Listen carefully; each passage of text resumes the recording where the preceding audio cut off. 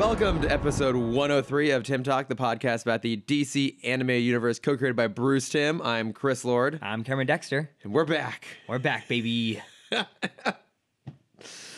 Oh, the holidays. It's been every time we miss a week, it feels like months go by. It really does. I mean, I guess because it's really 2 weeks basically that we haven't actually recorded. And yeah, it seems like it's such a long time off, but it's really not.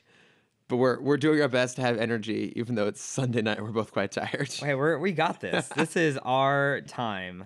But we are here. We're back. talking Batman. Yes. Exciting times. You got some news for me? I do. Well, not Batman news. Who needs it? But, I mean, there's no Batman news anymore. It's like, I don't know what we don't even know if we have a Batman anymore. Who knows what Ben Affleck's up to? And we've seen Batman's dick. That was the only real Batman-worthy news anytime recently. I mean, we peaked, and I think that's the problem. That's true. Yeah, where do we go from here? The second we saw that dick. Yeah. Not Grayson. No, I think that's about the only thing they can do at this point. Yeah. Give me that dick. Yeah. They got to hold off on that for a while. Nah. They can't do it back to back. Bring it out. They gotta, work up to it. God, that's true. I know. Teasing is nice sometimes. But it's not Batman news, but it's real sad news if you watch Netflix's Daredevil, which none of us do anymore, but it got canceled. Oh yeah, it is our fault because we have not watched. We didn't watch season 3. it. No, I haven't watched anything since The Defenders. Same. And I don't know if it was even that The Defenders was that bad. It was fine, but I think you and I both were fatigued by that universe going into The Defenders. Yeah, because I didn't finish Iron Fist. Okay, I did actually. Okay, it was I fine. quit halfway through Iron Fist, and then Defenders was just kind of meh. Yeah, it was okay. It was like they built up to something for so long, and then when it doesn't live up to the hype, you lose a lot of motivation. And like I heard Punisher was good. Yeah, same. I didn't really have any interest in it. No. And then I heard Luke Cage season 2 was, I think, an improvement. Mm-hmm.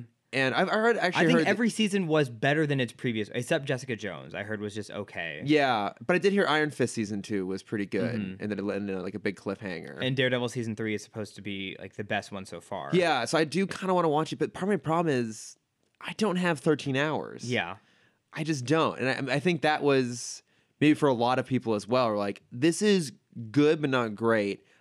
I just don't know if it's worth the time. Have you watched Castlevania yet? No. Okay, I recommend that one because it's super short and easy. Okay, I've heard it's really good. Yeah, I've heard it's really, really good. For 2 seasons, it's only 3 hours total. Oh my God, it's 20-minute episodes. Christ. Season 1 is 4 episodes. Season 2 is 6 episodes. Okay, I need that because... And it's great. It's such a nice, digestible... It's basically a movie. It's just a nice, digestible movie. Fantastic, yeah, because I basically only watched Golden Girls for the last week and a little bit of Man in the High Castle. Mm-hmm.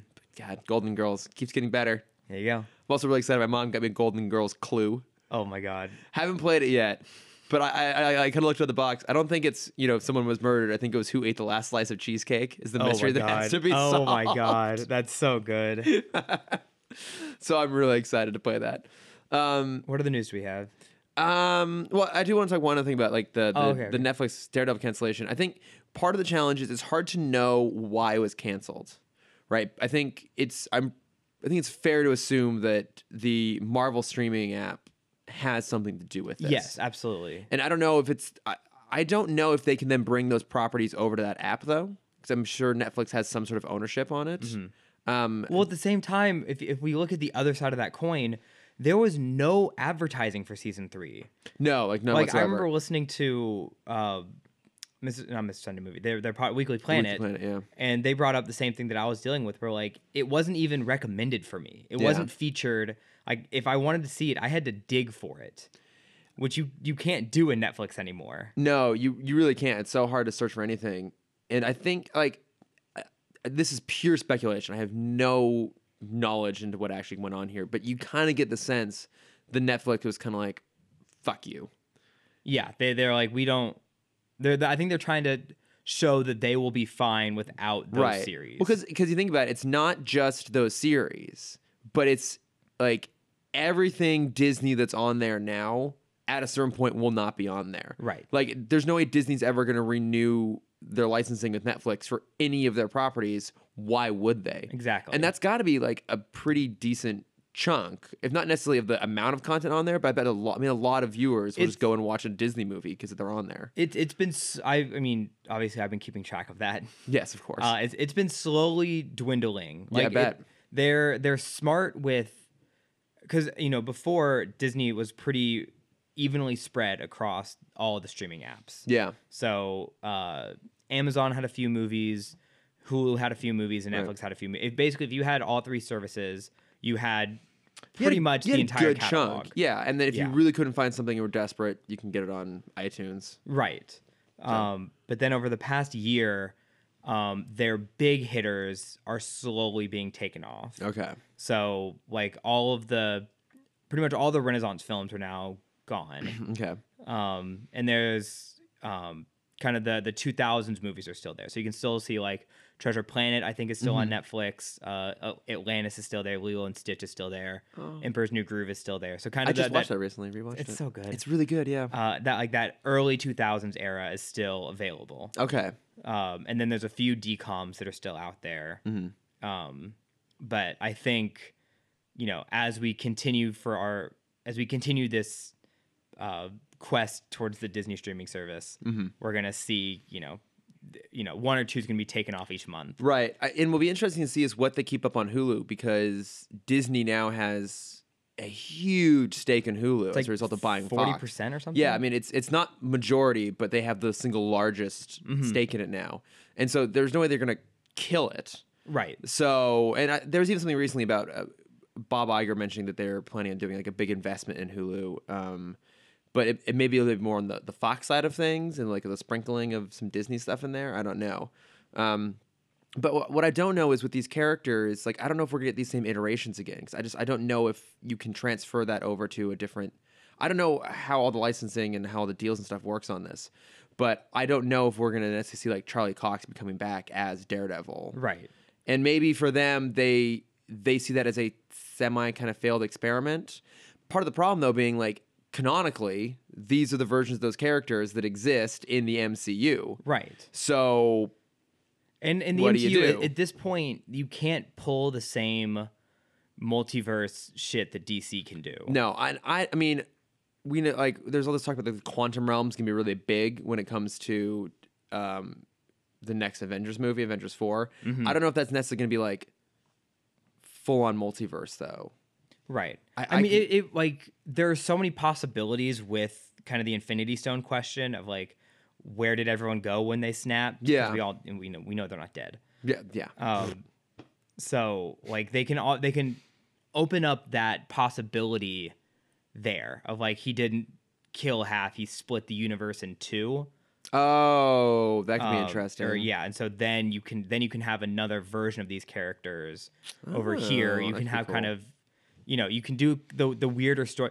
Honestly, they can put all the Fox bullshit over there and then trickle it in through kind of the combined. You know, they can do an Infinite Crisis storyline. Yeah, where it's the two, where it's, you know, because Infinite Crisis is where Lois of Earth 2 dies, so Superman of Earth 2 comes to Earth 1 to take their Lois, which is a great story. Of course, he does.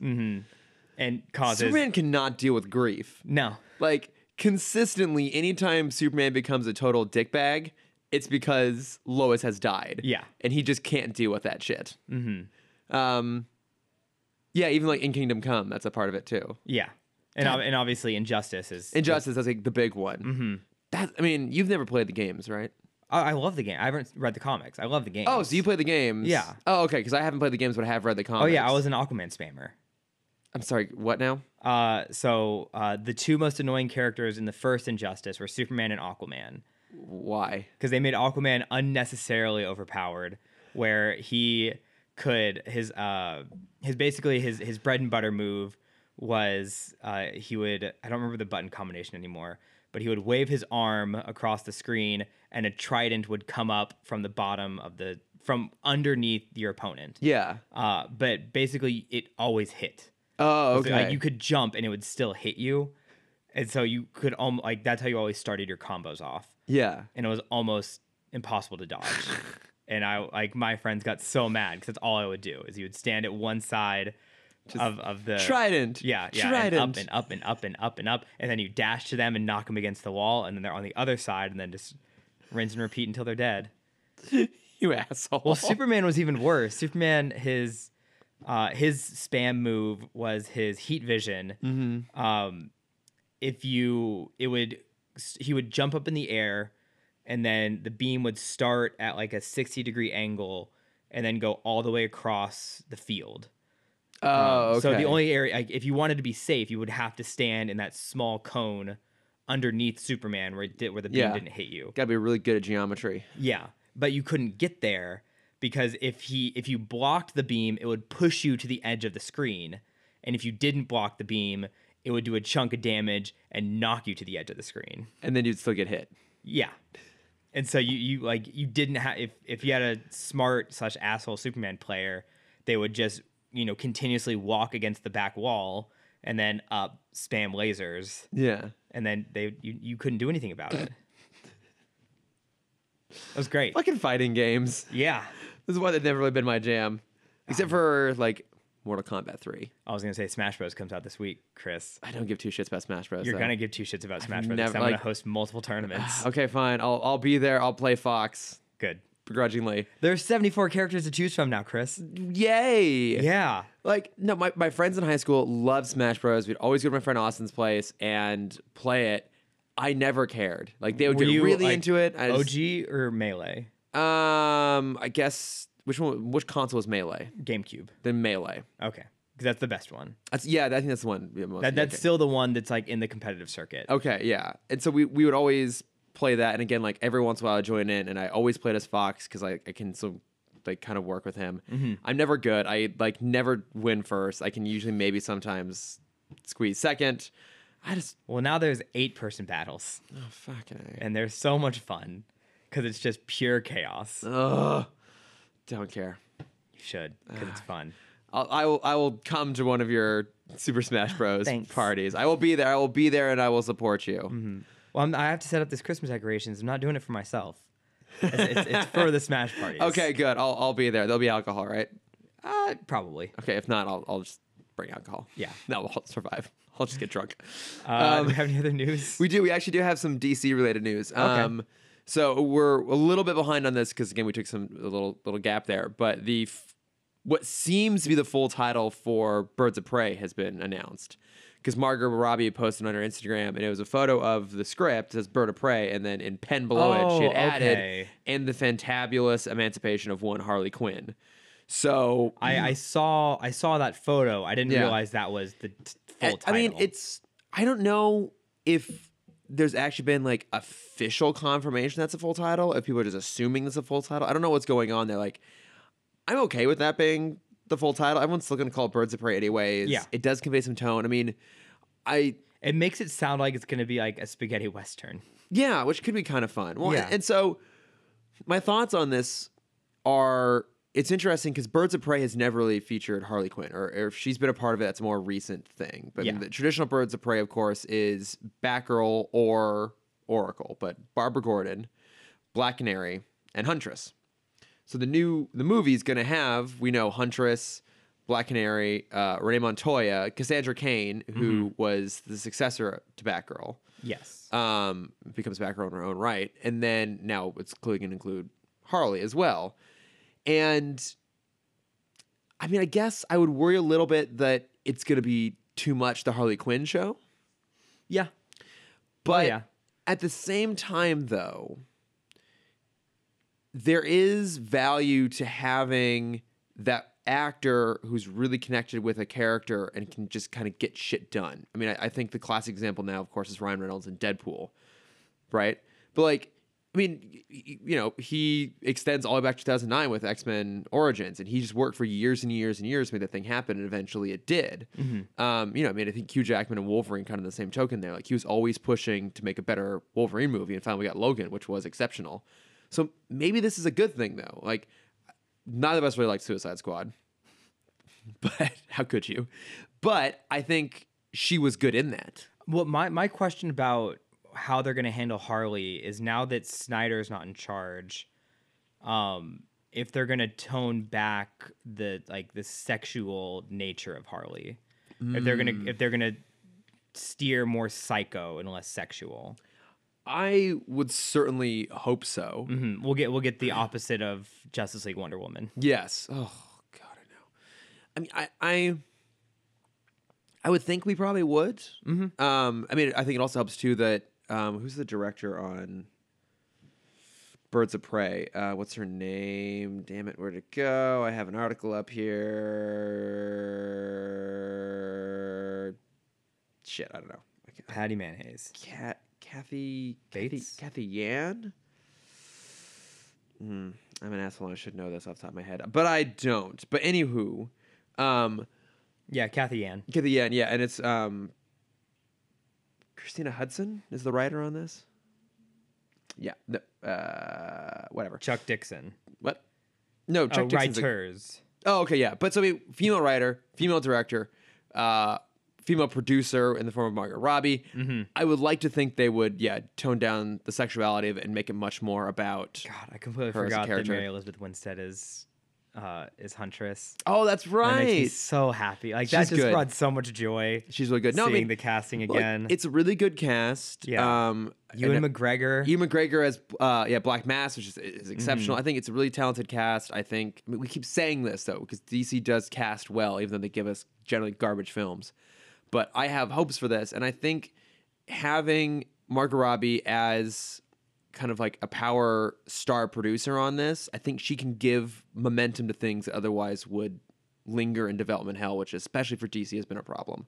Yeah, I agree. So I think if it means that we have to have a Birds of Prey movie that with a lot of Harley in it, but that means we actually get a Birds of Prey movie, I think that's worth it.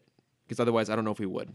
Yeah, especially a movie, even if it is, like you said, the Harley show, just getting a full female team out there. I think will be awesome, and especially with their big push of the Supergirls cartoon that's coming out right now. Oh, the one that was in front of Teen Titans. Yeah, that was a really good short. It was. Yeah. Yeah, so that show has been going on for 3 seasons. I mean, I do love it. No one talks about it. No one does, and but I think it's does decently well. Like I know every time I'm at Target, there's always like an end cap section of a whole bunch of like DC girls toys. Mm-hmm. It's all the female heroes. I'm like, this is awesome. Like this is what it should be. It's the same feeling I have with Star Wars now. I'm at Disneyland and I see like you see a little Rey. Yeah, like little girls like Rey so or like much. Padme or Captain Phasma. I'm like, yes, like these things should be accessible to women too. Like this is not just like a boys only club. Like Disney's a boys only club. Yeah. Let me tell you a little thing about Disney. Those princesses are princesses, shame. Yeah. I had a very lively debate with my friend recently. Okay.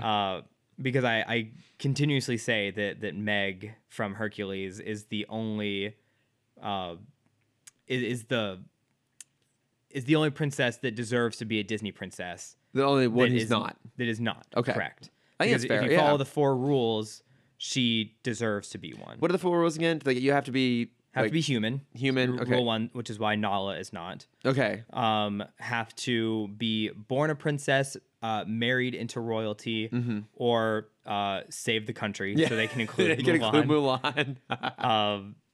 3, movie has to be box office success. So who do they not include then?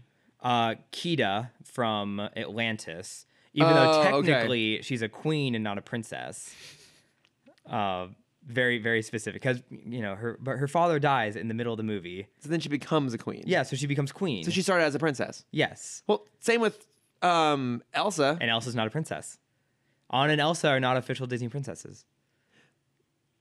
Don't you dare try and argue. But wait a minute. Hang on. There are only a handful of official Disney princesses. So, okay, I believe you. I'm not about to argue with you on this. That would be foolish. Mm-hmm. That'd be like you coming at me with something James Bond related. Yeah. But no. My question was going to be, you hottie trollop you, what is the deal then with Wreck-It Ralph? Because Anna and Elsa are in that scene. Yes. I think, so the reason they're not official Disney princesses is because their movie made too much money. So they would dominate things if they were included? It's all about toy sales. So they like get their own special category? Yes. Okay. Yes, they're princesses with an asterisk. So they're not part of the... You know it's pronounced asterisk, right? Nope. There's a Japanese band called Asterisk. And that's they pronounce it wrong, and so I've always pronounced it as the band. Okay. They're princesses with a star next to them. I'm right. You are right. You're right. Okay, good. With the tiny star. Yes. With the shift 8 above them. Because when it comes to toy sales, if you go into a Disney store, you can buy the set of Disney princesses for $80. Okay. Or the pair of Anna and Elsa for $50. Of course you can. Yeah. And so it wouldn't make sense to loop them in. Right, because you'd be missing out on all that money. Right. Okay. All right, that makes sense then. Mm-hmm. Okay, fine. They're not official Disney princesses. Yes. They are too valuable. Yes. And so Meg, and rule 4 is the movie can't be too successful. Okay. All right. So rule 3 is it can't be... I can't underperform and it can't overperform. And so I did the math, and I was trying to find the least profitable Disney princess film, and I believe it's Princess and the Frog. I think so. Yeah. And so which is a shame. That's a really good movie. It is. It's a really, really good movie. If we adjust for inflation, Hercules made less than $1 million more. It basically made the exact same amount of money as Princess and the Frog. Okay. So Meg fits all of those categories and therefore should be a Disney princess. I guess they would mostly go off box office, but I feel like that movie was successful. Like for the time it was. It was like the 4th best-selling Renaissance film. Yeah, because it was that movie like had cultural saturation at the time and still does. People still love that movie. But to your point, though, you don't see a lot of Hercules merchandise at Disneyland. No. I mean, it doesn't help that there's no ride. Mm-hmm. But there's other princesses. But there's also no Lion King ride. There's also no Lion King merch. Yeah. In Land, there's no Aladdin thing anymore. That's true. Yeah. There's Little Mermaid. There's the characters of Beauty and the Beast walk around. There's Red Rose Tavern. Yeah. For Beauty and the Beast. Nothing for Aladdin, nothing for Lion King, nothing for Hunchback, nothing for... I feel like Hunchback wasn't as big as Hercules. It still sold really well. Yeah. It was more adult, but it still was a very profitable movie. I seem to recall there being like Burger King toys at the time. Mm-hmm. They even had some of them. Well, because it's wrong to say that there was an unsuccessful Renaissance film, because it's better to say the least best film. Right, of course, because they're all good. They're all good, and they all sold millions. Yeah, they all still did big business for them. Mm-hmm. But yeah, there's no Hunchback. There's no Pocahontas. There's the stump for Pocahontas. The stump. There's the old tree in New Orleans Square. There is? So there's the Mark Twain, the boat. Yeah. New Orleans Square, the Pirates Ride. Yeah. Right, if you're walking straight from the Pirates Ride entrance to the water, there's the old tree stump. And they just put like a Pocahontas plaque on it or something? Yeah, if you want to like meet Pocahontas, that's where she is. Oh, okay, I've seen her there before. Mm-hmm. Yeah. Okay, that doesn't seem fair. Right? Yeah. There's no Pocahontas stuff. There's no Hercules stuff. There's no Mulan stuff. Tarzan has the treehouse. Yeah, which I don't think was even originally Tarzan. Swiss Family Robinson. Yeah, so they totally changed that. There's very little Renaissance representation at Land. But I guess that does kind of make sense because little kids, those movies don't have the same sort of impact. Like those movies we grew up on. Mm-hmm. But now it would be all like the more recent CG stuff because that's what the little kids know. Well, and also they don't want to get rid of the classics. Well, yeah, of course. Yeah, like they're not going to get rid of Snow White or Sleeping Beauty or Dumbo.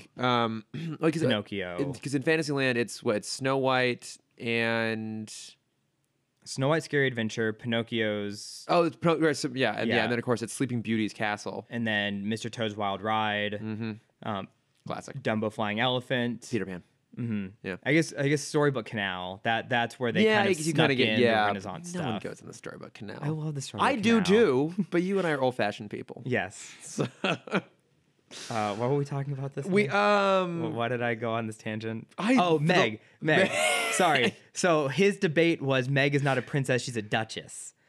And I got very heated on this rule. A duchess? Yes. Oh, because a duchess is your name when you marry into royalty. So you take your husband's name. So if we went with the most recent, who just got married to him, Meghan Markle. Yes. So she is Princess Merkel. She is Princess Harry. Yes. She will never be Princess Meghan. She will only be Queen Meghan. Because the only way to get a princess in your name is to be born into royalty. Wait, so she's how? What do you mean she's Princess Harry? If you were going by her rightful title, yes, she would be Princess. Something. The Princess Harry. Wait, I don't remember the full title, but it's not her or whatever their last name is. Okay, I was like, yeah, okay, that makes more sense. Mm-hmm. Windsor. Sure. Yes. Because there was a lot of debate, or what I read was basically everyone saying Princess Diane is not her official title. And there were a lot of interviews with her where she said not to call her that because that's informal. Windsor. Diana. Yes, yes, I know. Yes, I know. I said the wrong name. I said Diane. Oh, yeah. Princess Di. Mm-hmm. Okay. Wait, then, so a duchess. So it would technically be Duchess Cinderella, Duchess Tiana, and Duchess Belle. And Duchess the kitten. And Duchess the cat from Aristocats, yes. And so I'm like, if you were accepting of these three princesses not being official princesses, then you should accept, yeah. Yeah. But, I mean, he's not actual royalty, though. His dad is the king of the gods. But he's a demigod, though. What? Hercules is a demigod. Not in the movie. His mother is Hera. But isn't it by the end he, is a depowered? He chooses to stay mortal so he can stay with Meg. Yeah. But that does not refute he's not his title of prince of the gods. But they don't use the terminology of prince and princess and king and queen and that sort of thing. Neither do they. Or I guess. Hold on. So I'll argue Pocahontas at this point. We don't need to have this conversation right now. Let's talk about the episode because I will go on. This will be the whole episode if we I also continue. can't remember how we got here. I think I just randomly brought up a fight that I was having with Dylan. Okay. He trying to dispute a princess for me. Okay. All right. Then let's do it. We'll get. So if you want to know more about that debate, just send me a message on Instagram saying Meg is not a princess, and I will go off. All right. Yeah, let's actually talk about Batman. We keep trying to shorten these fuckers down, and it keeps not happening. We have 3 episodes to talk about today. We're going to have to blow through these real fast. Yes. Okay. Great Batman Beyond episode. Yeah, so this is Eyewitness, which I unfortunately read the episode description on DC Universe, so then what would have been a twist for me was completely spoiled. I did not read the description, and I loved it. Yes, okay. So then, for you, what was this like? Because you did not know the twist going into it. I mean, obviously something was going on, right? Yeah. So I couldn't tell if it was a dream, right? So Terry is framed for murder. Yes. Batman, excuse me, to be more accurate, is framed for murder. Mm-hmm. Of Mad Stan. It feels very similar to what was the Batman Adventures episode called? Where it's Barbara's dream. Oh, Over the Edge. Over the Edge. Yes, yeah. And bits of Phantasm too, with the cops hunting him down. Mm-hmm. Yeah, so it felt like an old-fashioned episode. It felt like a BTOS episode. Yeah, because it's back to where the police and Batman are kind of at ends. Yeah. Because without having Bullock, you don't really have that tension anymore. That's a good point, actually. Yeah, our only window into the GCPD is just through Barbara, who has her own very unique space. Actually, that's a very good point, yeah, because we don't have Bullock or Montoya. No one sees Batman as a negative for the city anymore. Yeah.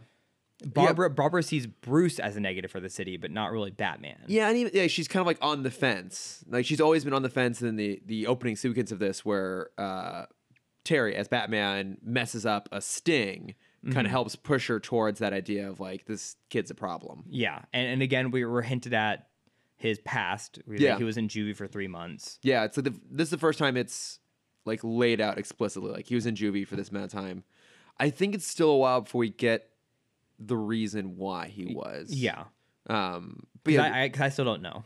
Yeah, but I mean, it like Barbara especially here alludes to like him just being a hothead and being like a little bit violent and aggressive, and so she has this mentality in her head when she sees Batman supposedly kill Mad Stan.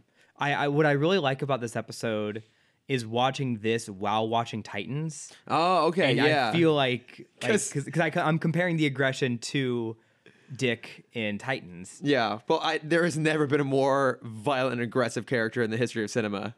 Yeah. Or television than Titans Dick Grayson. Yeah, absolutely. But no, I mean, I also love that it was Mad Stan. I did too. Because he's just, that character is so over the top, but because he's so specific in his aims, he always just wants to like disrupt the system and fight back against the man and stuff like that. He can just throw him into almost any situation and it just works. Yeah, well, I mean, he was the inspiration for our filibuster. That's true. That artwork. Thank you. You never posted it. I'll make a story out of it. So okay. Yeah, we should also like post it properly. I know. I'm sorry. I've been busy. Oh no, you're fine. I'm forgetful and busy. And lazy. Yeah. So Mad Stan shows up during Commissioner Gordon's speech about her husband. He's trying to run for. He's running for election as district attorney. Okay. Yeah. And then so Mad Stan comes in and ruins it. Has the building set to blow up. Terry shows up, beats up Mad Stan, and when Barbara catches up to them in the middle of the fight, she sees Terry deal the final blow to Mad Stan. Yeah. And then, she starts shooting at him and he runs. And so now we're in this question of like, what is actually happening? Yeah. And so, my first thought was dream sequence. And I didn't really immediately connect it to Spellbinder, but it makes sense that it is. Yeah, that was the problem. Is the DC Universe description is Spellbinder frames Terry for murder. I'm like, God damn it, because they hold that reveal until the last couple minutes. I kind of wish they did the ending differently. How so? It just it like there was so much weight towards the end of that. It's a little fast. And it's just like, use X-ray vision, and he's there. And also they use like UV lighting to find, which, like, if they were smart, they would have hidden him in that scene and let us find him as well as Bruce. That would have been cool. I was just bothered by the fact that doesn't work that way. Yeah. But whatever. Like the whole point of UV is that it's outside the visual spectrum of the human eye. Yeah. Well, no, they used a device. No, they basically just shine like a UV light. Oh, yeah. Wasn't that basically what it was? I guess it couldn't just be that because you just get a really bad sunburn. Fine, they have some sort of device that allows them, to see. So Terry is... But can we hang on? Can we talk about the very specific gadgets that are on all the police vehicles in this city? Well, it's because Barbara knows how to fight Batman. I mean, I guess that's it. I think it's like these are the cars specifically meant to like go after when Batman goes when Batman finally crosses that line. Bro, yeah, because Barbara is ready. Because one of the floating cruisers has like a fan on the front of it to blow away the smoke. Another one has a net built into the roof. Yeah, they have like that UV ray to spot invisible people. Yeah, it's like, we're getting. I'm sure they have many cord cutting devices for the grappling hook. I was just thinking, like, man, this is some really reverse engineer stuff on these. Well, because it's kind of the same thing. It brings me to kind of Justice League Doom, where it's Bruce has a contingency plan for every member of the Justice League. I'm sure after working for him for so long, Barbara has a plan for Bruce. You know what? I'll give you that. She would absolutely have all that. Because I feel like she would and Dick would. Because they're the only two that could stop him. I don't think Dick would actually have anything set up. He would just know what to do. He would know what to do, but he would want nothing to do with it. Like that's the thing. Barbara would have these sort of things in place because she would be involved. Like, I don't think there's a lot of situations where Dick, who is estranged from Bruce in this universe, even though we never really figure out why, but that they are, that I don't see a situation where if, like, Bruce or Batman got out of hand, he would get involved with it. He'd be like, nope, not my problem anymore. Yeah. But Barbara is like, would have that sort of sense of obligation to her and the preparedness. Yes. Because she's actually the smart one. Yeah. And she's the one that kind of, I mean, they both understand him. Yeah. But I mean, she's the one that kind of figured it out on her own. I mean, when we meet her in BTOS, she does do it on her own first. Oh, right. Of course. Yeah. Yeah. She's her own hero. Yeah. But you know, I did think it was interesting because they have little hints, kind of, to something else going on. Like when Terry's in the morgue, there's like, oh, he feels like there's someone else there, and then we actually see the handle on the alarm like open up and get pressed. So it's like it implies there's some invisible presence there, which I wasn't a big fan of because I feel like we just had an invisible villain when it was the telekinetic kid. Mind games? Willie Watts. Oh, right. He made a ghost. Yeah. Right, okay, we just had this kind of story. Well, and I guess, because I see where you're coming from that. Like, we're already going down that path. Maybe that's why they didn't really emphasize that. Because my problem was that moment seemed like it had to be spotlighted a little bit more. Just because that's a big thing. Like, if we're setting up there's something mysterious going on, if there is an actual invisible person there, that should build on itself somehow. And they didn't really do anything with it. Yeah. I mean, we're being nitpicky, but this is I think it's my favorite episode of season 2. Yeah, I'd say probably the same for me as well. Like I was really engaged with it all the way through. Yeah, like the whole. I mean, it's a pretty relentless chase. It's like from the moment that he leaves, he goes home, and the cops are there talking to his mom. That also shows Barbara's preparedness. She knows exactly what the plan is if shit hits the fan. Yeah. She knows exactly how Bruce is going to react. Yeah, send patrolmen to Terry's mom's place. She went herself in person to the Batcave because she's the only one who could do it. Even at the very end when like they're still chasing him all over the city and Bruce tells him to go to like a secret tunnel to get out, she's there waiting for him. Yeah. That was a really good moment. That was really good. She would know all of these things. Yeah. And you're right. Yeah, she would have all these contingencies in place. That whole chase is really good. I mean, the stakes feel really high all the way through this. You feel like he's going to lose. Like because that's why I say it feels so similar to Over the Edge. It's like that's the only time we ever feel like Batman is going to lose. Yeah. And like, I mean, you can't.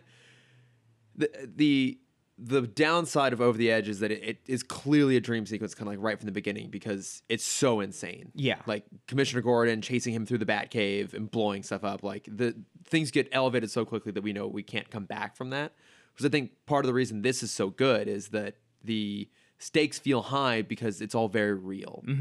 This really could go horribly wrong. There's a lot to lose here. Yeah, it's kind of like how could we possibly get back to status quo after this? Yeah. And I mean, they still find a way. They do. But I mean, it does. You know, there's an arc here for Barbara, though. I loved the last line of Spellbinder. Yeah, remember what it is again. He said, "You were so ready to believe the worst. It was so easy." Yeah, and it is that little exchange from them too, where she's basically like says sorry, and he's like, "Nah, it's all good. Don't worry about it." Yeah, everyone messes up. Yeah, like I was there not too long ago or something like that. And I mean, even the scene where Barbara goes to after Batman fucks up the Sting, and she goes to the house to talk with Bruce. They have that little like cordial moment where she's like talking about the coffee, and he's saying, "Oh, I learned from the best," of course, being Alfred. But then even him like, "All right, we've got through the requisite small talk. What are you here to talk about?" And it's just, I think that their dynamic is very interesting in this show, and I like that it got highlighted here. Yeah, absolutely. Because they each have their own relationship with each other, right? Like Barbara and Bruce have this long history that is incredibly complicated, just like both personally and, if you will, like professionally in regards of heroics and being a cop and everything like that. And then, of course, there's still always friction a little bit between Bruce and Terry, and this basically poses the question of, like, do you guys actually trust each other? And they have to. Bruce kind of has to give him the benefit of the doubt, which I think Terry has earned. Oh, absolutely. Yeah. And then, of course, Terry has his own, like, weird... Barbara's kind of a mentor in some ways, but, you know, she's not going to kind of hold his hand. But Barbara is showing him that there is another route. That's true. And I think that is so nice. Because, again, like, when watching this at the same time as Titans... Yeah. Like, we're waiting for Dick to find that other route that he keeps saying he's looking for. God, and I don't know if he's ever going to get it because they just keep dragging that shit out. Yeah. My God. We're gonna have a very nice discussion about that in a minute. Yeah, I was say. What other thoughts you got on? I had two things. So one, doesn't Bruce have the ability to see through the eyes of the suit? That was a problem for me too. Yeah, like there is a feed, and like, I think they just needed to like pad some dialogue. Yeah, like describe it to me. Because it's implied at various points that he can't always see through it. That I think Terry has the ability to turn off that. Okay. Yeah, I felt like they needed to be some explanation of that.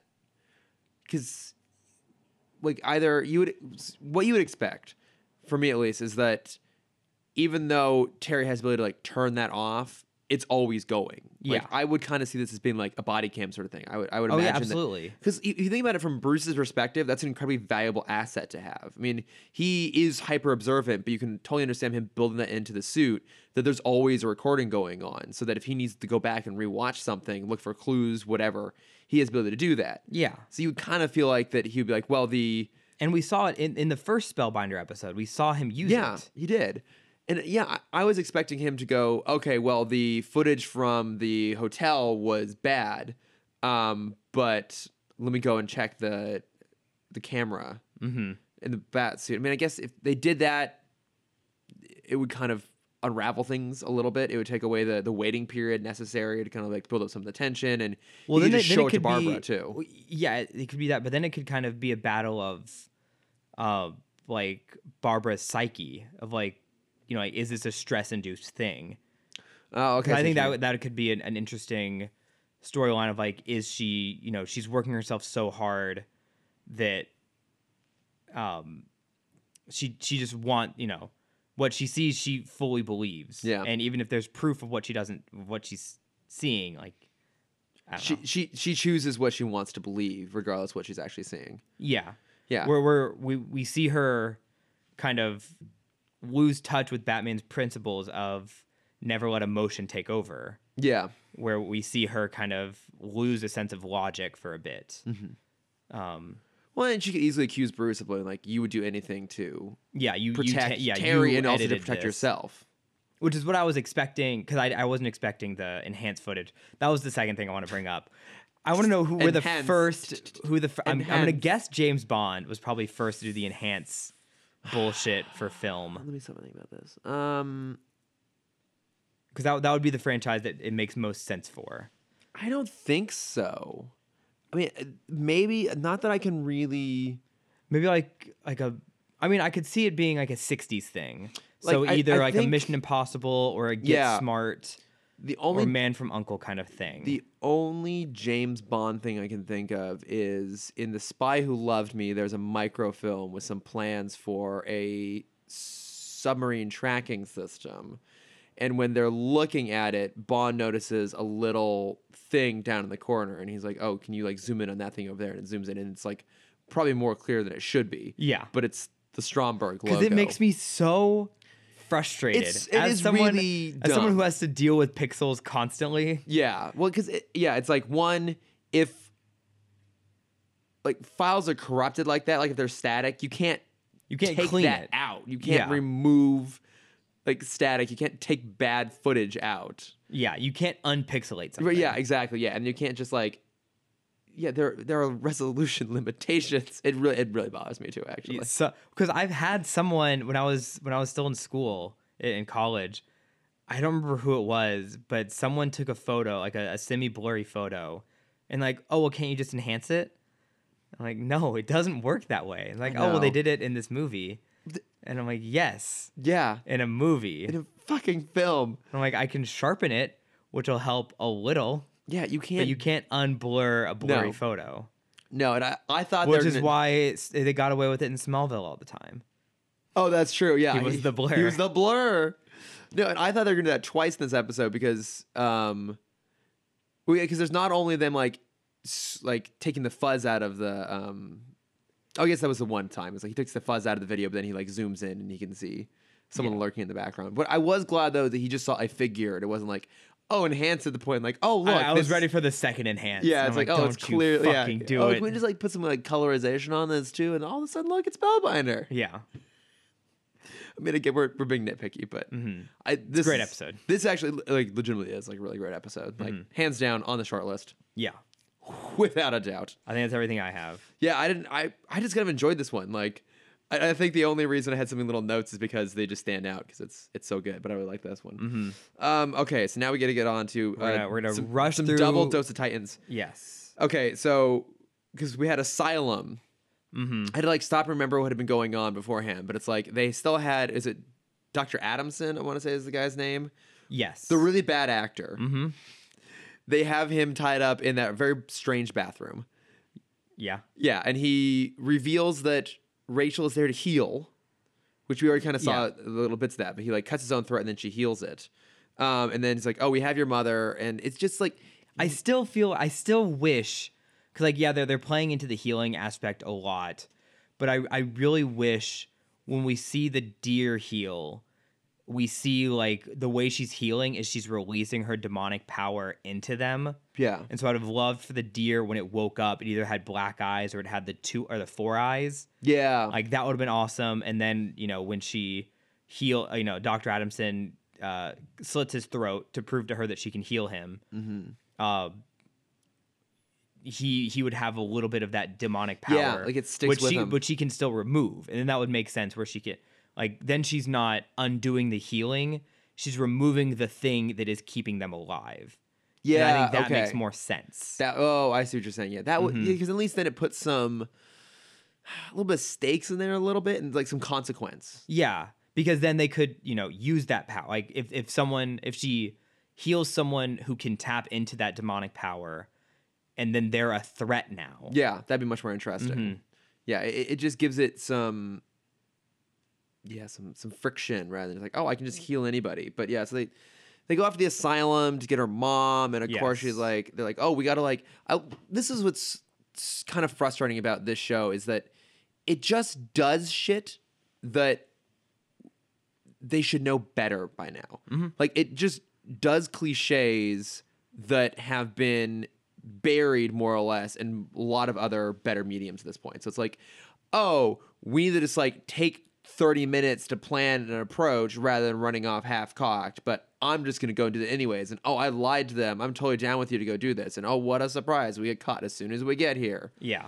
And my thing with this show is, because they've done it a few times now, when we meet the new doctor, they do these reveals like we're supposed to know who they are. And that doctor even gets a name. I don't think she does. I think she's just the doctor. And it's like, I think maybe we'll get into this more when we talk about Donna Troy, but I think the show is cheap.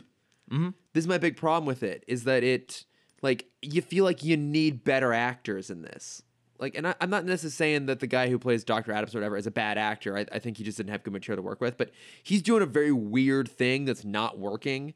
And it just comes off as being half-assed. Yeah. His performance feels half-assed, I think, because everything around it feels kind of half-assed. It's like they all go off to the asylum, they all inevitably get captured, and then even their tortures were kind of pointless. Like Dick should the most frustrating thing is Dick should know how to handle torture.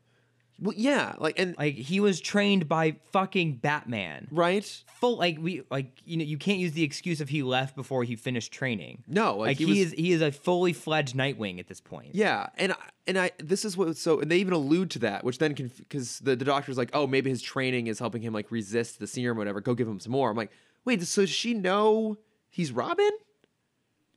I I think so. Yeah, I assume he had the case with him. Well, this is because this is what also is confusing. Is I think there was clearly, I feel like there was a deleted scene where they like grab the case out of the back of the van, they open it or whatever, and they see that he's Robin, which then explains why the case is in there, because it comes back in at the end when the building blows up and it's on fire. Like, where was this? Yeah, this was never explained. But like, yeah, my problem was there was nothing personal about the tortures, and there was also no purpose to them. It was basically like, oh, we're gonna kill your friends if you don't join us, is what they say to Rachel. Mm-hmm. But it's not like, I guess I think they show clips or whatever. But I didn't feel they like could have honestly rotated all of them and it would have been the same stakes. Like they could have dissected Beast Boy. Yeah. They could have brainwashed Starfire, and they could have electrotherapied Dick, and it would have been the exact same story. Yeah, because none of those tortures had anything to do with them as characters. You know, it wasn't like we'd ever seen Corey, or she'd ever talk about like, oh my God, like my greatest fear is like, you know, be awake during surgery, which would be a totally shoehorned and random conversation to have, but it had nothing to do with her. And like at no point has Gar ever talked about how, you know, he feels like he's confined or in a cage or anything like that. There was no. Well, what I wish they would have done, because the electroshock therapy thing is what the Elastigirl from Doom Patrol, that was her torture. Like that's what she was put through. Right, yeah. And so like they needed a scene to solidify that. Where like he's like either have a flashback where he was being tortured before, or mention that in that episode where like, you know, they took me in before I fell into the same circle that Elastigirl fell into. Right. Yeah, it's like they needed to explain why these things were particularly bad for the characters they were happening to. Because we as an audience understand Starfire. Like we know she's an alien. Yeah. But she doesn't know that yet. So I think she does, because she saw the alien writing. Well, they don't know what the alien because Robin continues to say it's an offshoot of Arabic. Oh, okay. Oh, yeah. Yeah. So they just say it's. I thought they knew she was an alien at this point. I don't think so. Like she's having flashbacks, but she can't understand that they are aliens. I guess that's fair. But yeah, I mean, what I feel like they did on this was we don't know that until Donna Troy in the next episode. Donna Troy's like, no, this is not any human language. Yeah, it's like it's an offshoot like Sumerian or something like that. Like it felt like they just reverse engineered from some images. Like, oh, Beast Boy will be in a cage like an animal, and like, oh, wouldn't it be so cool to see someone like strapped to a table with like the intubating hose, and, like going under the knife, and like someone like their head wrapped into the chair, and you know, even the trip out sequence that Dick goes through, it didn't really do anything. Right. You didn't see him, like you saw him start to fight his demon, and then he just wakes up. Yeah, and they never settled it. No, and like we still need you. It's like he's fucking fighting himself inside and losing horribly. And I like, again, this is further problem when you don't have Batman around, because like you're saying, he would have been trained to do this. So if I would have, sorry, you finished your. Oh, no, but it's like, so if what I feel like they should have been doing is like, if they're going to torture Dick, that would have been interesting to then cut to flashbacks of him basically being tortured at the hands of Bruce and having to be told like, this sucks, but it's for your own good. And then him kind of being put in a situation where he's finally now actually having to use that training and having to like, fuck, it was worth it. Yeah. Like it was horrible. Like, because that would have then contributed to the arc of him going like, this was hell. Look at all the hell I've had to go through being Robin, but I come out of it better for the end. But I think part of the problem is they don't know what his arc is. Right.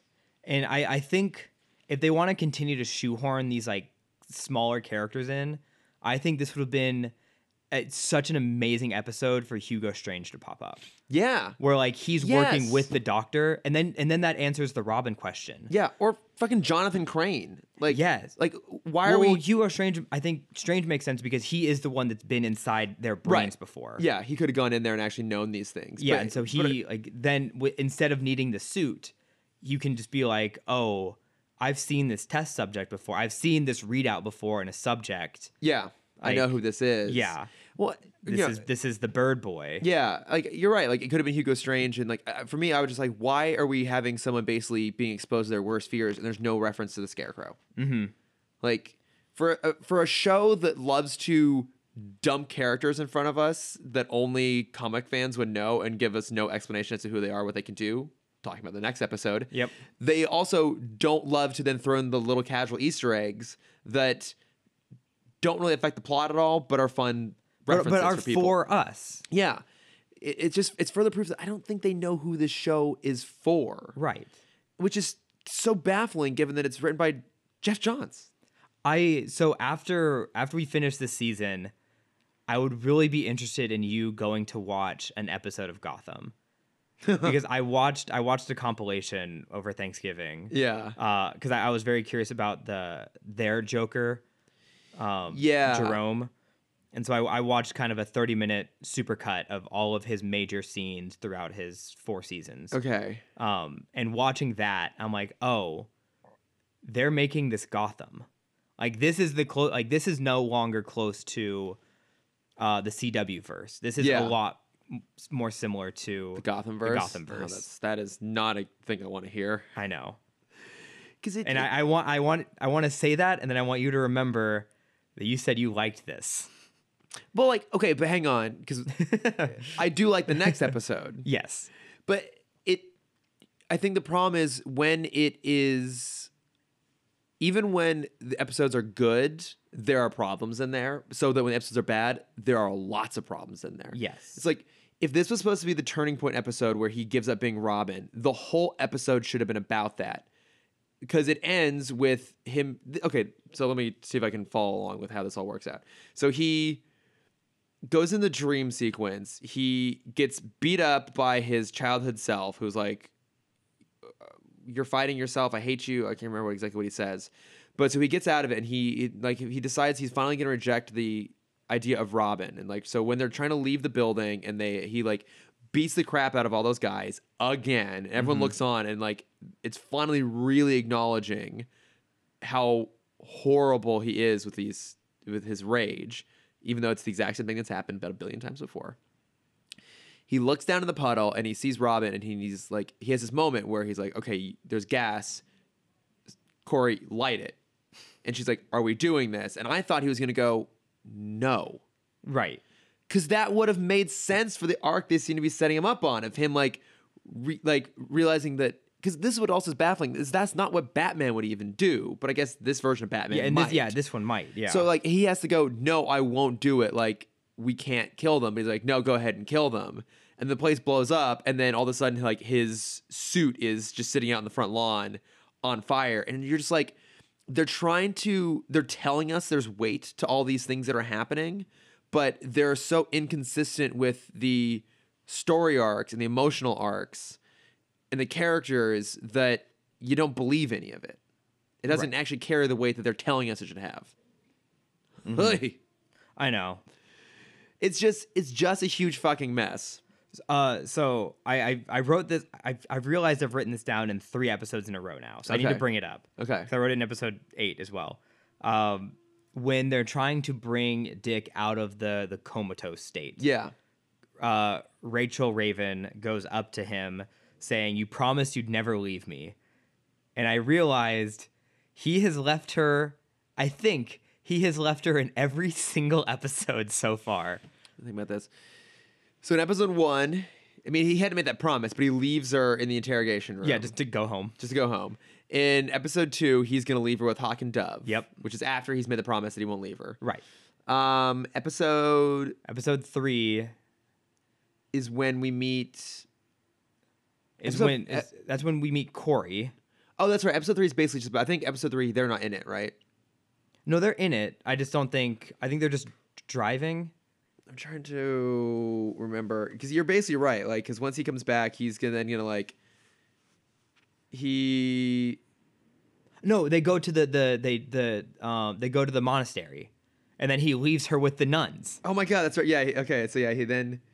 They go to Doom Patrol. Yeah, he leaves her with the nuns. He then tries to leave her with like Starfire. He leaves her at the townhouse.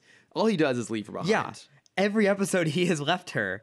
God when she continues to say, "You promised you'd never leave me." Every single episode. That's all he does. I mean, but that's like. But like, how Bruce is that? It's very, very Bruce. Also, like, you pretty much good on this because I was gonna like have a segue note from Hold on. Yeah, he sees her mom. I think the mom was way too trusting of her. Because apparently she's been tortured for years. Oh, that's right. Of course, I forgot that we meet the mom in this episode. Yeah, we meet what's her name? Angela. Angela Azarath. I won't go into the whole Azarath story. It takes up too much time. Yeah, it's confusing as fuck. I made a joke. It said, "See, Marvel, we can do hallway fight scenes too." But they're much worse. Much worse. At least they're all still breathing. Oh, when he knocks out all the guards, I said they're still burns breathing. them all. Then he blows them up and kills them all. I said Dick kept them alive so he could burn them to death. Good. Yep. Even worse. I said even Starfire's fur coat wouldn't burn. Nice. Oh yeah, that's right. Yeah, that doesn't make any sense. And yeah, my biggest problem with this series, and it's why I have such a negative voice coming into the episodes or coming into our recordings, is they don't know how to end an episode. Yeah. Every episode feels like the writers, from like a writer's room perspective, it honestly feels like they don't know when their last episode's going to be. Mm-hmm. And so they try and write every episode like it's the end of the season. Yeah. Because this one even had kind of a cliffhanger, and I didn't care for it at all. Yeah, I think they are approaching it from a not a binge TV mentality, but we started, like, the first time I can think of episodes being structured like this is like way back in Battlestar Galactica, where there's kind of a closure point, and then the last few minutes it sets up something so you have to come back. And then Breaking Bad was notorious for this. Yeah, Westworld does it all the time. Westworld does, it's like it's now a thing where it's just like there's like a little mini resolution, and then there's a lead in to the next thing. And this show just does it in a very clunky manner, where it's like it's not even that they're setting up something to then needs to get answered or paid off. It's like they will just cut in the middle of a scene and then pick up where we left off. Yeah, the next episode, which is not, which is what they do. Excuse me, is what you do in binge television. Yeah, like you said at the top, and it just doesn't work. And for me, I think what we're seeing is a whole bunch of hallmarks of this is just too long. Mm-hmm. So it's gonna be 11 episodes. We don't need 11 episodes. Yeah, so we have 3 more because it ends on the 21st. Is the final? Yeah, we have episode. 3 more. Yeah, and I'm just like, this should have been like a tight 6 to 8, because it's gotten very repetitive. And it was what I was saying earlier about the budget. It's like, imagine if they had the same budget, but spread out over a fewer episodes. They probably could have gotten some better actors, to be honest. Like some just a little bit like bigger names in there, even just more recognizable faces, rather than just like, this is a more generic pool of actors than even the CW is pulling from. Better actors, a little bit better, just like budget, just like effects budget and choreography and camera work and all that stuff. Like, it all could have had just a bit more polish. I think you would have been more economical with your writing too. And it just, like in Donna Troy, for the most part, I really liked this episode because it was focused on character, and it was mostly pretty fun. I continue to say that, jumping to episode 8 now, I continue to say that they're so much better at writing the non-main characters. It's true, yeah. Like Dove and Donna, I think, are the 2 best characters of the show so far. Oh yeah, absolutely. Sorry, episode 7 real fast. Beast Boy joined the Killing Club. Oh yeah, it was he had his first taste of man meat. I know, and he felt guilty about it and had a shot of tequila and Donna Troy. I mean, at least one person. Also, notice how gracefully I walked past the comment about man meat and tasting it. But yeah, I guess at least someone finally acknowledged that it's not good to kill people, that you should probably like stop and think about it a little bit. When she's the one who I think has killed the most people. Oh my God, yes. She kills more cops than Donna Troy, too. Yeah. And I will get to the parts I dislike. I'm going to try and talk about the stuff I do like for a bit. Any scene that doesn't involve Donna, didn't like. Yeah, pretty much. I mean, because they're all like, okay, we killed this group, this cult, basically. This cult that was after Rachel because they wanted to get to her dad. Which lines up, like, when the mom fills in the backstory, I think that more or less seems to kind of line up with the Trigon stuff. So, like, okay, we're all kind of back together, and, you know, we're going to try and kind of, like, be a family. So the mom's like, oh, we'll go to my place. Like, obviously, Rachel, you come along. Gar, you come along. And Corey's going to go too. And Dick's like, no, I have to leave because all I'll ever do. Yep. But he's like, no, I have to go kind of find out who I'm going to be. Like, okay, I can believe that. And I can also believe that he would go to Donna. Because, like, that opening scene is where it's them as younger kids. It's still kind of weird. It's just Dick throwing a temper tantrum, and we don't know who this person is, but she's just hanging out. Yeah. Yeah, because our only reference to her at this point is a photo in Dove's apartment. Yeah. Where it wasn't even the young version of her. No, it wasn't. It was weird. Oh, wait. Okay, also, I'm a little bit... Did they allude to Dick and Donna being in a relationship? Yeah. Yes. But that's weird because the way it plays out here, it's like it's just a friendship. Yes. It's almost like a sibling thing. Yeah, which I really liked, actually. Mm-hmm. I mean, one, I like anytime we see just a genuinely platonic relationship between male and female characters. Yes. And it was also nice because, like, I feel like we saw Dick smile in this episode for the first, like, genuine time. Yeah. And he was, like, because Dick, so going back to improv terms, for the past 7 episodes, Dick has always been the high status character. Yeah. No matter who he's with, more powerful or not, he always has the high ground. Yeah. And the second he meets Donna, he immediately becomes the low status character. It's great. Yeah, and he just becomes a child. Yeah, like he has like no social graces. He's just kind of awkward, which I still don't understand how that works because Dick Grayson is supposed to be like one of the most charming people on the planet. Yeah. Like, maybe she has to teach him. I guess, but like, I mean, okay, I guess I keep saying like I'm okay with the fact that their version of Starfire is nothing like Starfire. So I guess I should be okay with the fact that their version of Dick is nothing like the Dick we know. But also, that's just a more established character, and I feel like that's the problem with a lot of what DC is doing is they're taking drastic departures from characters that are so well established that that's why you're getting backlash on it. Yeah. It's like, I mean, obviously there was a big following for Iron Man before the first Iron Man movie, and from what I understand is I think that there's a lot of differences between the comic character and that one. I've only really read the Ultimates version of him. Mm-hmm. But for me, from what I knew about Tony Stark, it was close enough, and they gave that character some personality. And here it's just like, it still has to be Dick Grayson. Like, he has some aspect of Dick Grayson. Yeah, he has to be charming. He has to be charismatic. Like, he's supposed to be one of the most attractive people on the fucking planet. Like, he should walk into... He was fucking trained by Bruce to be... Because they even, like, Donna even alludes to that twice. Of, like, you know, what did Bruce teach you? Yeah. Not to be... It's like, imagine you're on a yacht with Bruce. Right, yeah. Like, And he's just like, I wouldn't be there. It's like, fuck you, Dick. You would be there. Yeah, Bruce... has a facade. He puts on an act that is very well practiced, and you know for a fact that would be part of Dick's training. Is here's how you deal with these sort of situations. Like, Dick would have been going to the most exclusive, high-end, illustrious events for his whole life. His entire life, he should know how to walk into a room and do small talk. Yes, and that's what's weird is that this show, a lot of it's about what it's like to be a human, be a person who also happens to be a superhero, but it ignores the fact that all these people would have had lives outside of being superheroes. Yeah. I mean, the only one that makes sense is Corey, because you can continue the I don't have a memory and excuse. Yeah, and Gar and Rachel are all like new to this. Yeah, Gar also makes sense because he was raised by outsiders. Yeah. So he only knows how to he should be the most socially awkward. Yeah. But I mean, like they do. But that's I think part of the reason they do Donna so well is that she has all that shit figured out, and like that actress is so good. Like that character and that actress are so charismatic that they trick you into thinking that Brendan Thwaites has charisma too.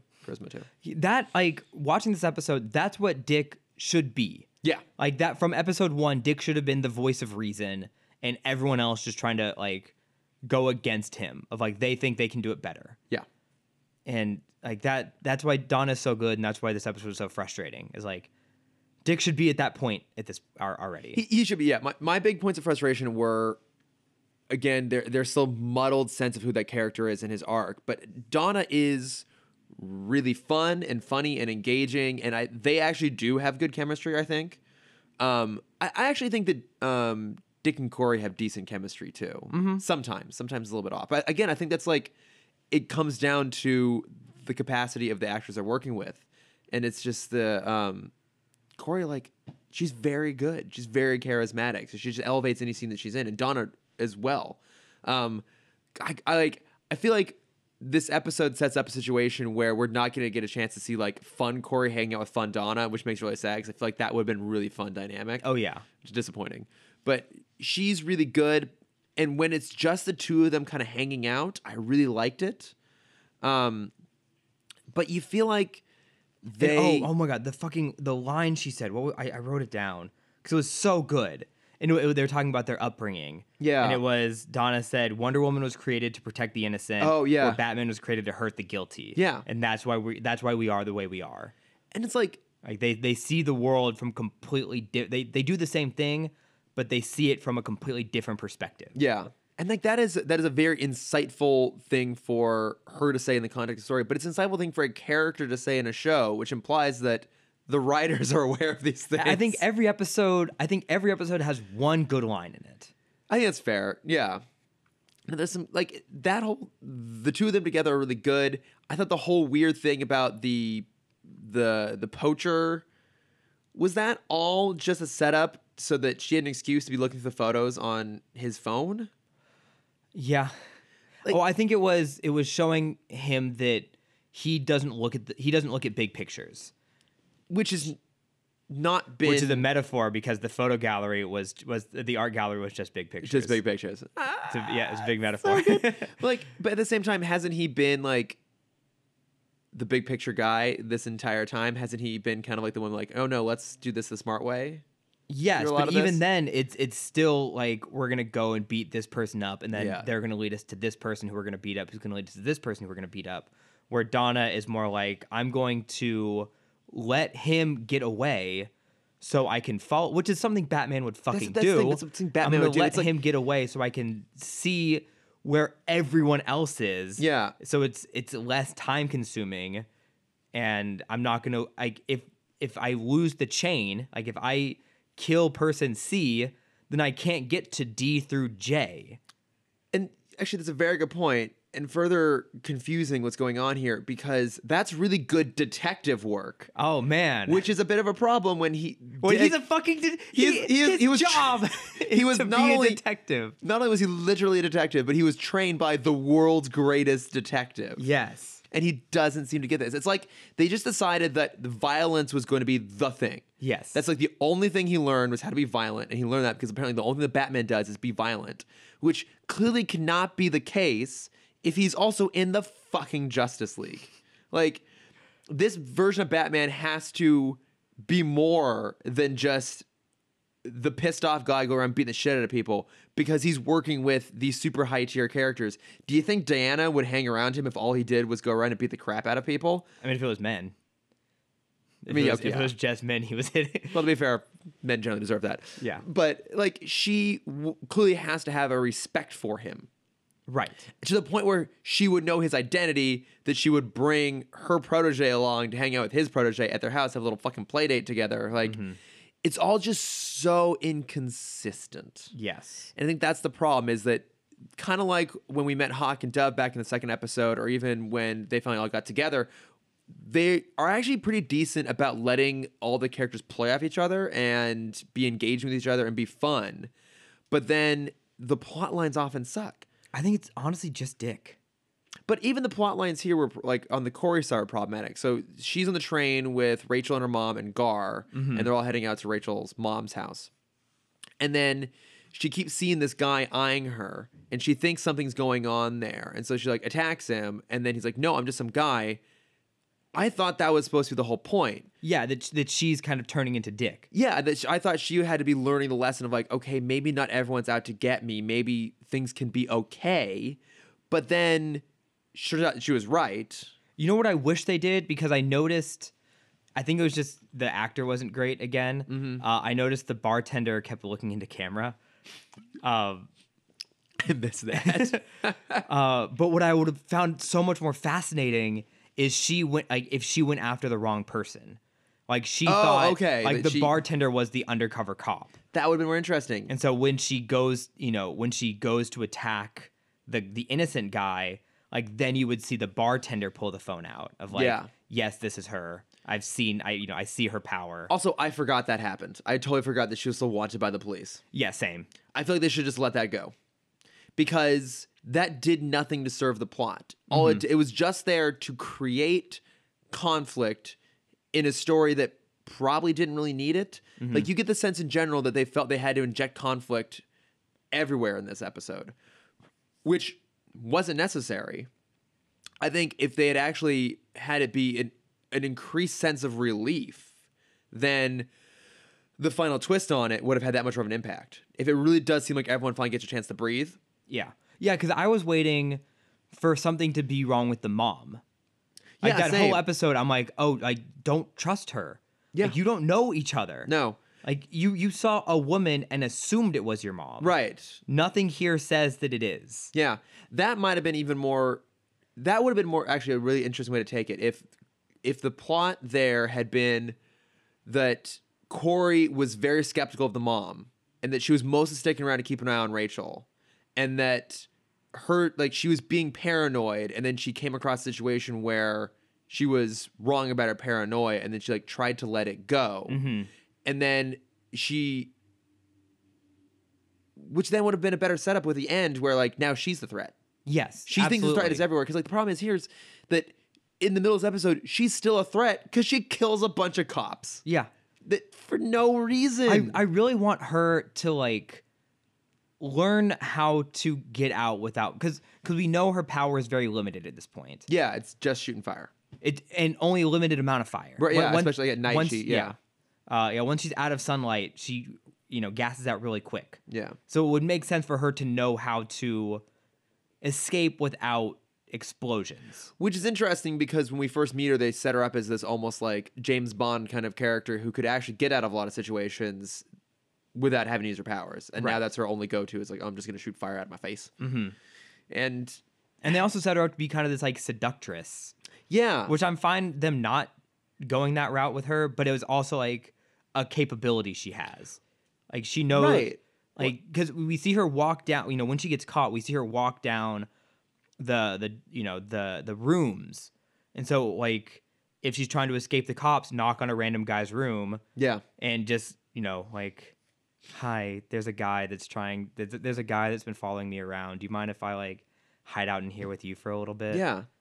Because I feel like if she is using her sexuality of her own agency with her own agenda, then that's a good thing. If it's just everyone's oh my god, she's so hot and we only like her because she's hot, that's a problem. But if it's her oh, I have power, I'm in control, I know what I'm doing, yeah, I'm going to use this as an asset, this is an actual asset I have, then it's good and it works and it fits her character. Yeah.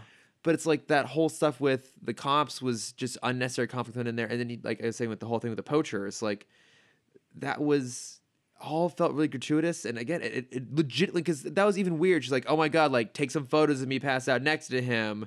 So yeah, my question is, why? One, if she got knocked out by this random person as well, one, why did he take the photos of them together? Yeah. Two, how did she get the photos of them together? It doesn't, her logic doesn't make any sense. And it seems like it's just reverse engineering for a reason for her to be looking through the photos on her phone, on Dick's phone, which if they're friends, that would just happen. Yeah, she's a fucking photographer. Yes. Hi, Yogi. Dogcast is back. Podcast dog? Yes, Dogcast. It's the Dogcast. Yes. The Dogcast. Welcome back to the Dogcast. Yeah, her job is a photographer. Yeah. So it would they come across a scene of some kind. They come across a crime scene. And she has to let me take a photo of this. Yeah. They could have done any number of other things. But it's I liked this episode when it was being fun and playful. And then when it was trying to, everything else in this series, when it was trying to inject conflict that just was really half-assed, was a problem. I did, though, really like the final turn of Rachel being hey, I can heal. Let me try and heal you. Because even that, for me, played well of this idea of Rachel being a little bit younger, naive, and being oh, your brain's broken, I can heal brains, and Corey being that's not how this works, but sure, let's go for it. And then that realization, oh shit, Corey's here to kill the Raven. Yeah. I mean, that moment was really exciting for me. I was oh shit, and we got two names. We finally get Rachel Starfire. Called Raven. Yeah. And we get Corey called Starfire. So I had a moment there when Donna's reading through the translation, oh, this could be like Star or Nightfire. I had a moment like, wait, what's the name of her sister? Blackfire. It's Blackfire. But I had a brief moment. I'm like, wait a minute, if that Starfire and Nightfire. Well, like I forget because actually Nightfire is in some iterations they have a daughter and that character goes by I think Nightfire. Okay, I remember. Doesn't matter. Are you? Wait, sorry. I'm gonna put words in your mouth for a second. Were you predicting that we haven't been seeing Starfire? Yes. This has been Blackfire the whole time. Yes, that would be awesome. I don't think it would have been awesome actually. I mean, I just really enjoy Blackfire. No, I do too. I think the problem becomes in the one episode I saw her in Teen Titans. Right? Yeah, she's really good in that. And like she's such a good character. Sister dynamic is really interesting. Mm-hmm. I think it's a problem when you set up one thing and then pull the rug out. Mm-hmm. Like, has there ever been a time when we've basically been like lied to about a character is, and then it's been revealed and it works? Like, so I'm thinking of like John Harrison and Khan in Star Trek Into Darkness. I'm of course thinking of Blofeld and Inspector. It's like, when has it ever actually worked? To be like, here's who you think this is. Guess what? It's not. The Faceless Man in Game of Thrones. The Faceless Man in Game of Thrones.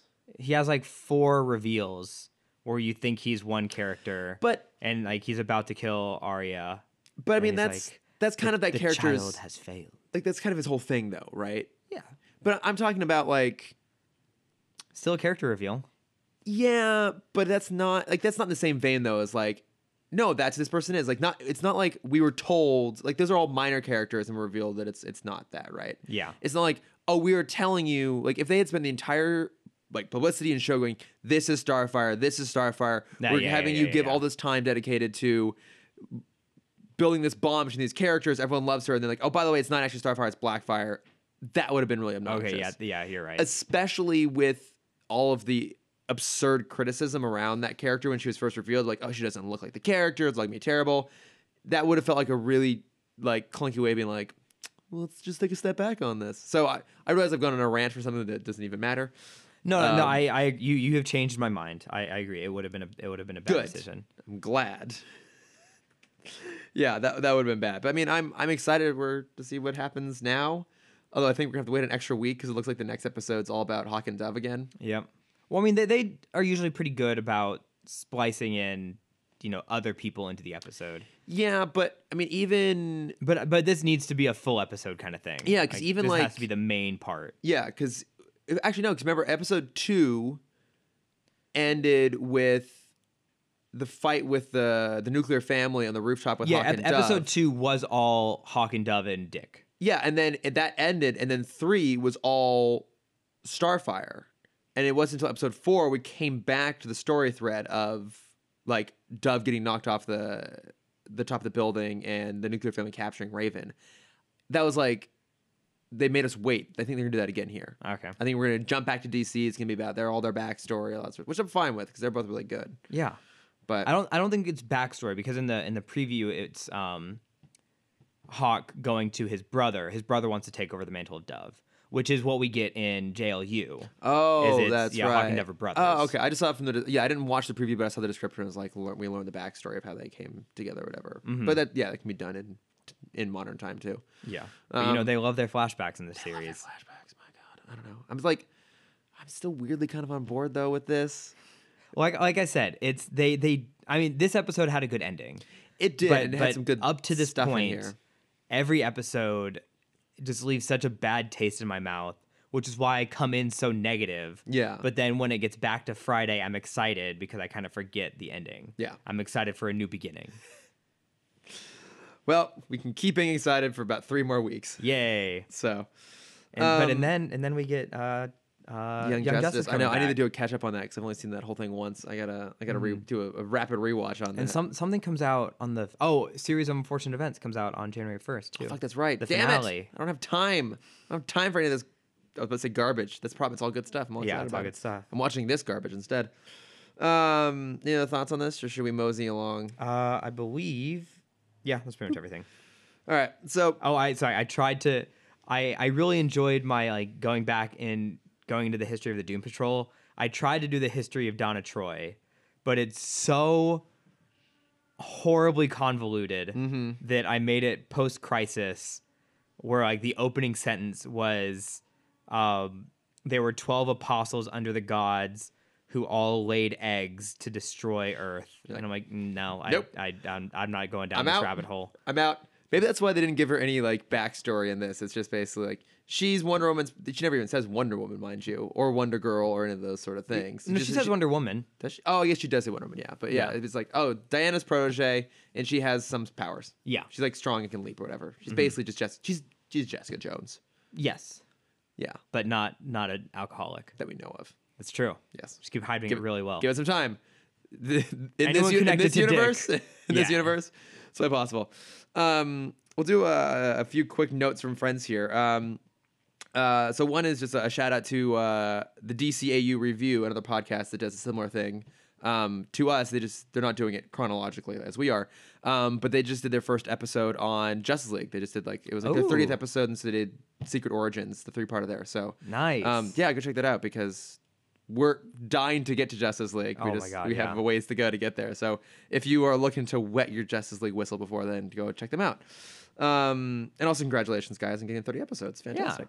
Yeah. And then we got a message on Twitter from this group, and there is going to be a Batman and Popular Culture conference at the Bowling Green State University in Ohio in April 12th to 13th of this upcoming year. It might be challenging for us to get to Ohio, but they were basically saying like, they want to have all kinds of different like thoughts and pieces and papers and essays and just analysis on Batman and pop culture. And so I forwarded that along to like DCAU Review and DCU Watchtower, Maddie and all those guys, and I think they're working on something, and I don't know what I should forward it to my old teacher. Oh yeah, of course. Because I took my favorite class in college was comics and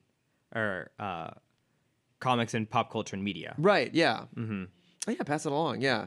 But no, I mean, it sounds like a really awesome event, and we'll find some way to contribute. I don't know if we will go necessarily. I'll draw him a picture. Yeah. Your pictures are really good. They're really good. I'm trying to work on it. Yeah. And then we also got a really interesting question. Let me bring up the name of the user here. I want to make sure I give credit. But they were basically asking what we think Earth 12 is it Earth 12, aka what, like the technical name for the DCAU, what that would look like in 2018, 2019. Okay. So the So are they saying if it was created today or if it was part of the New 52 verse? No, like what would it look like now? Like, so if like the timeline had followed through, like if we were still in the worlds of the DCAU now, what would it look like? So Crawford Graham was the listener. And yeah, basically they want to know what Earth 12 would look like in our current time. Like, who would be president? Would there be any like major changes to our world? And I also forwarded that along to Maddie. I was like, this seems like it's your area of expertise. Because I also wanted to see if they'd cover that territory at all. That's a big question. Yeah, really that would be like a bonus episode kind of thing. There's some interesting stuff to explore there. So I want to make reference to it now because we have read it, and it's a really interesting idea, but I think we might try and actually dedicate some proper time to thinking about that because, one, we tend to run long anyways, but also I think that's a question worthy of proper exploration. So, but yeah, that's pretty much all we got in terms of notes from friends. All right. That being the case, Cameron, what are you plugging? I went to the movies a lot over the break. Mm-hmm. I'll limit it to two. Okay. I'll do a good movie and a bad movie. Okay. So the lesser known movie that I went to go, I went to go see Wreck-It Ralph. Obviously, that's not it'll be a half plug because obviously I went to go see it because it's Disney. Yeah. It's great. Okay.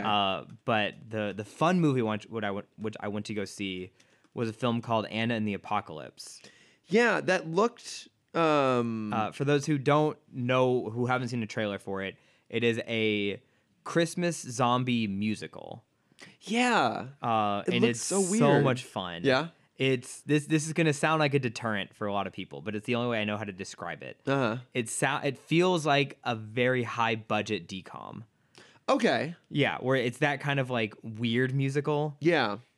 The first 20 minutes are kind of your typical teenager story. Mm-hmm. But then, the zombie apocalypse hits and everything just goes crazy. So I wouldn't say it's a fun movie. It's great. It's a great soundtrack. I don't think it lives up to like Zombieland or Shaun of the Dead. That's hard though. Yeah. But if you want another kind of comedic zombie film, this is a good one. But like, I mean, do you say? I mean, like, it can't hold up to those, but maybe like. It's like good company with those sort of movies. Like if you like those sort of things, you would like this as well. Mm-hmm. Okay. I feel a lot of attempts to be, Shaun of the Dead. Okay. Especially, I mean, since this is a musical and Edgar Wright is so good about musical timing. Yes, that's true. His stuff always feels musical inspired. Yeah, I feel like we've even had a debate before. Like you could almost consider Baby Driver. It's a music video. Yeah, I would say a musical almost. Mm-hmm. Yeah. Yeah. So it's a really fun movie. I highly recommend it. Yeah, that's one I do want to try and go see. And then the bad movie that I want to recommend, which is not. I'm a defender of bad things, but I'm going to stand by this one not being the worst movie ever. I went to go see Robin Hood this morning. Jesus Christ. I know. It's not reviewing well, but it's a Batman movie. It's a straight up Batman movie. No, I mean, that's what it looks like. You watch the trailer like, oh, this is Batman Begins, but for Robin Hood. Yes. Which is crazy because one could almost argue that's what Ridley Scott was kind of trying to do with his Robin Hood movie. Yeah. From a while ago. Wasn't it even called like Robin Hood? No, whatever. Robin Hood Begins. Yeah, it was like an origin story of sorts, right? Well, no, this one's straight up an origin story. It is, but it was called something else before it was called Robin Hood. I feel like it was called Robin Hood Origins. I think it was. Yeah. But no, it's actually because I don't know a lot about the original Robin Hood story. Mm-hmm. We briefly talked about it before the podcast. This version takes place in the heart of the Crusade era. Yeah, you mentioned that, and I was in the impression that Robin Hood usually takes place after the Crusades. Like the whole point is he comes back from the Crusades. Yes, but I guess it's technically still during it, though, I suppose, because he comes back, but King Richard is still fighting. Okay. So okay, yeah. So I guess it's still so there's no Prince John in this story. What?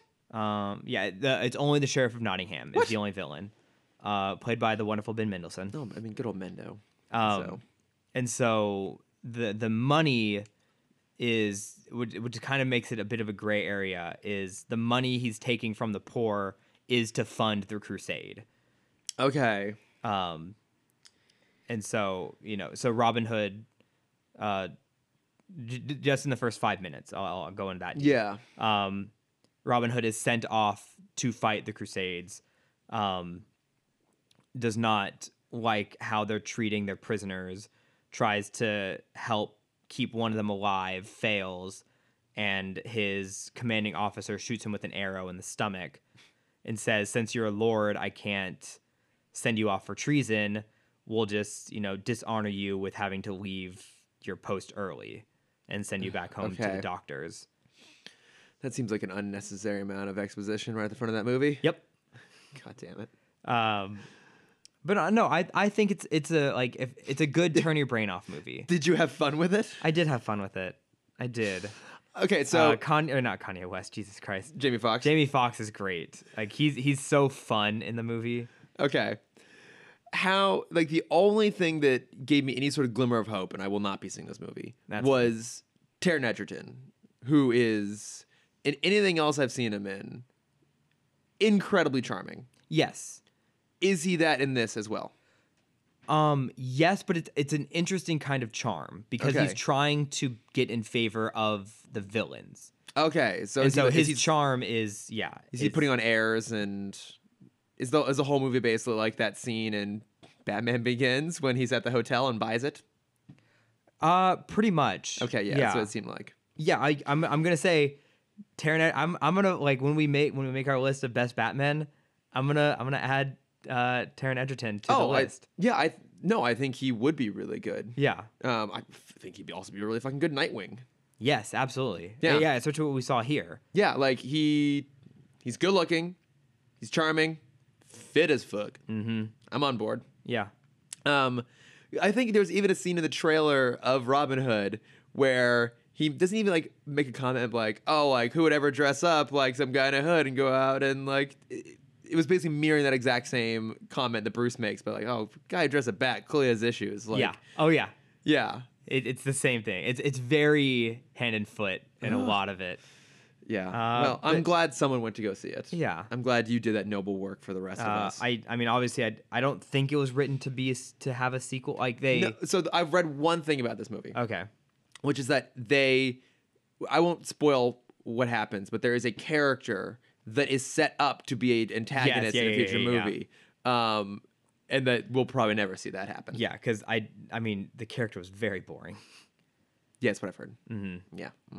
But I mean, the core cast, the ones we got in Disney's Robin Hood, they're pretty much all there. Okay. And they're fun. It's like you get a Friar Tuck. Mm-hmm. You get the Little John. Little John, Friar Tuck, Will Scarlet. I guess Will Scarlet wasn't in the animated one. No. Of course, Maid Marian. Yep. Okay. Real quick though. Yeah. I was gonna say, what have you? Before I do my plug, real quick question for you: what's the best Robin Hood movie? The Disney animated version of Robin Hood Men in Tights. I haven't seen Robin Hood Men in Tights. It's been in my queue for a long time. We had a problem with Robin Hood recently. I can't do this to you. It'd be very hypocritical of me, considering I literally have a podcast that is about all the shit I haven't seen. Mm-hmm. I can't keep calling you out for this stuff. So I won't. I will just say it's a lovely movie. We'll sit down and watch it sometime. I've heard it's great. I realize because we had a conversation a while ago on the podcast about why they can't tell a good Robin Hood or King Arthur story. Oh, yeah. And I now realize every Robin Hood movie they talked about I have not seen. I mean, I've never seen the animated one. I've never seen the Kevin Costner one, which I've heard he's not good in it, but I've heard Alan Rickman is amazing. Isn't that what a lot of people say is the best one?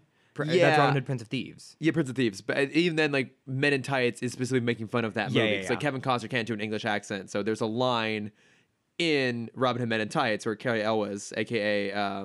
The Dread Pirate Roberts from Princess Bride, he says, and unlike other Robin Hoods, I can actually speak with an English accent. Yes, I have seen that scene. Yeah. It's a fantastic movie. Yeah. But no, that is not my plug this week. Okay. My plug this week is actually The Christmas Chronicles, the Netflix movie. Yay! I'm so excited to watch it. I'll probably watch it while I set up my tree tonight. It's, you know what?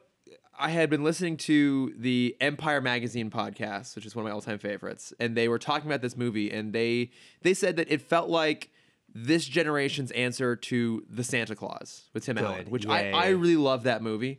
Me too. And I still watch it every few years, and it more or less holds up. But it was basically that idea of like, here's how we can explain why Santa is real to a bunch of kids, and have it be like really kind of fun. And it honestly is like the lead actors kind of like leave something to be desired, but the little girl, she's great. Okay. And then unsurprisingly, Kurt Russell kills it. Is so good in this movie. Oh, I'm so excited. There are so many lines, so many like quotes in this movie that on paper would read terribly, and if anyone else were delivering them would be so incredibly cringeworthy. But he does all of them with this weird just confidence and sincerity and charm, and he, like, when he's not on screen, his absence is noticeable, but like I said, the little girl does a good job carrying things if the male actor can't necessarily. Okay. I'd recommend it. It's really fun. I came up the night, I just needed to watch something like light and entertaining. I put it on. Yeah, something to turn your brain off. I was pleasantly surprised by it. I quite enjoyed it. So excited. I really quite enjoyed it actually. So I do recommend it. It's a fun movie, and I think it's worth inclusion up there. And some of those are just like holiday classics that are always worth sitting down and watching. So I can't wait. Yeah, no, but that's my plug. It's my plug this week. So go check that one out. Nice. But I think that does it. We did it. I think we're good. Yeah, we did it. We did it once again. Somehow. Our 103rd time at this. We did it. Every time feels like an accomplishment. I know. But if you do want to reach out to us, you got some questions, some recommendations for stuff for us to watch or anything like that, we are at. If you want to argue Disney princesses with me, I'm always happy to fight that fight. Absolutely, yes. Yeah, you can do that on Cameron's. Don't spam my accounts with this nonsense. But yeah, the podcast is at Tim Talk Pod on Facebook, Twitter, Instagram, and Gmail. I am at Lordifer on Twitter and Instagram. If you want to see my art, you can find it at Cameron.Dexter. If you want to see my face, you can find it at CamDexter_adventures. Yeah. All right. We did it. Well done. We're back. Yeah, we got some stuff happening next week. Yeah. And we're probably gonna have to do more bonus episodes around the holidays here. We're just gotta figure out what those are gonna be. Yeah, because we're bouncing around soon. Yeah. There's one thing that people have been asking us a little bit here and there that we might finally start. Just a little ambiguous tease there, but we might start venturing down that path. Ooh, leave you with that cliffhanger, just like Titans. One of us is an alien. Come back find in out 2 next weeks week. to get the answer. Yep. Thanks, everybody. Thanks, guys. Bye.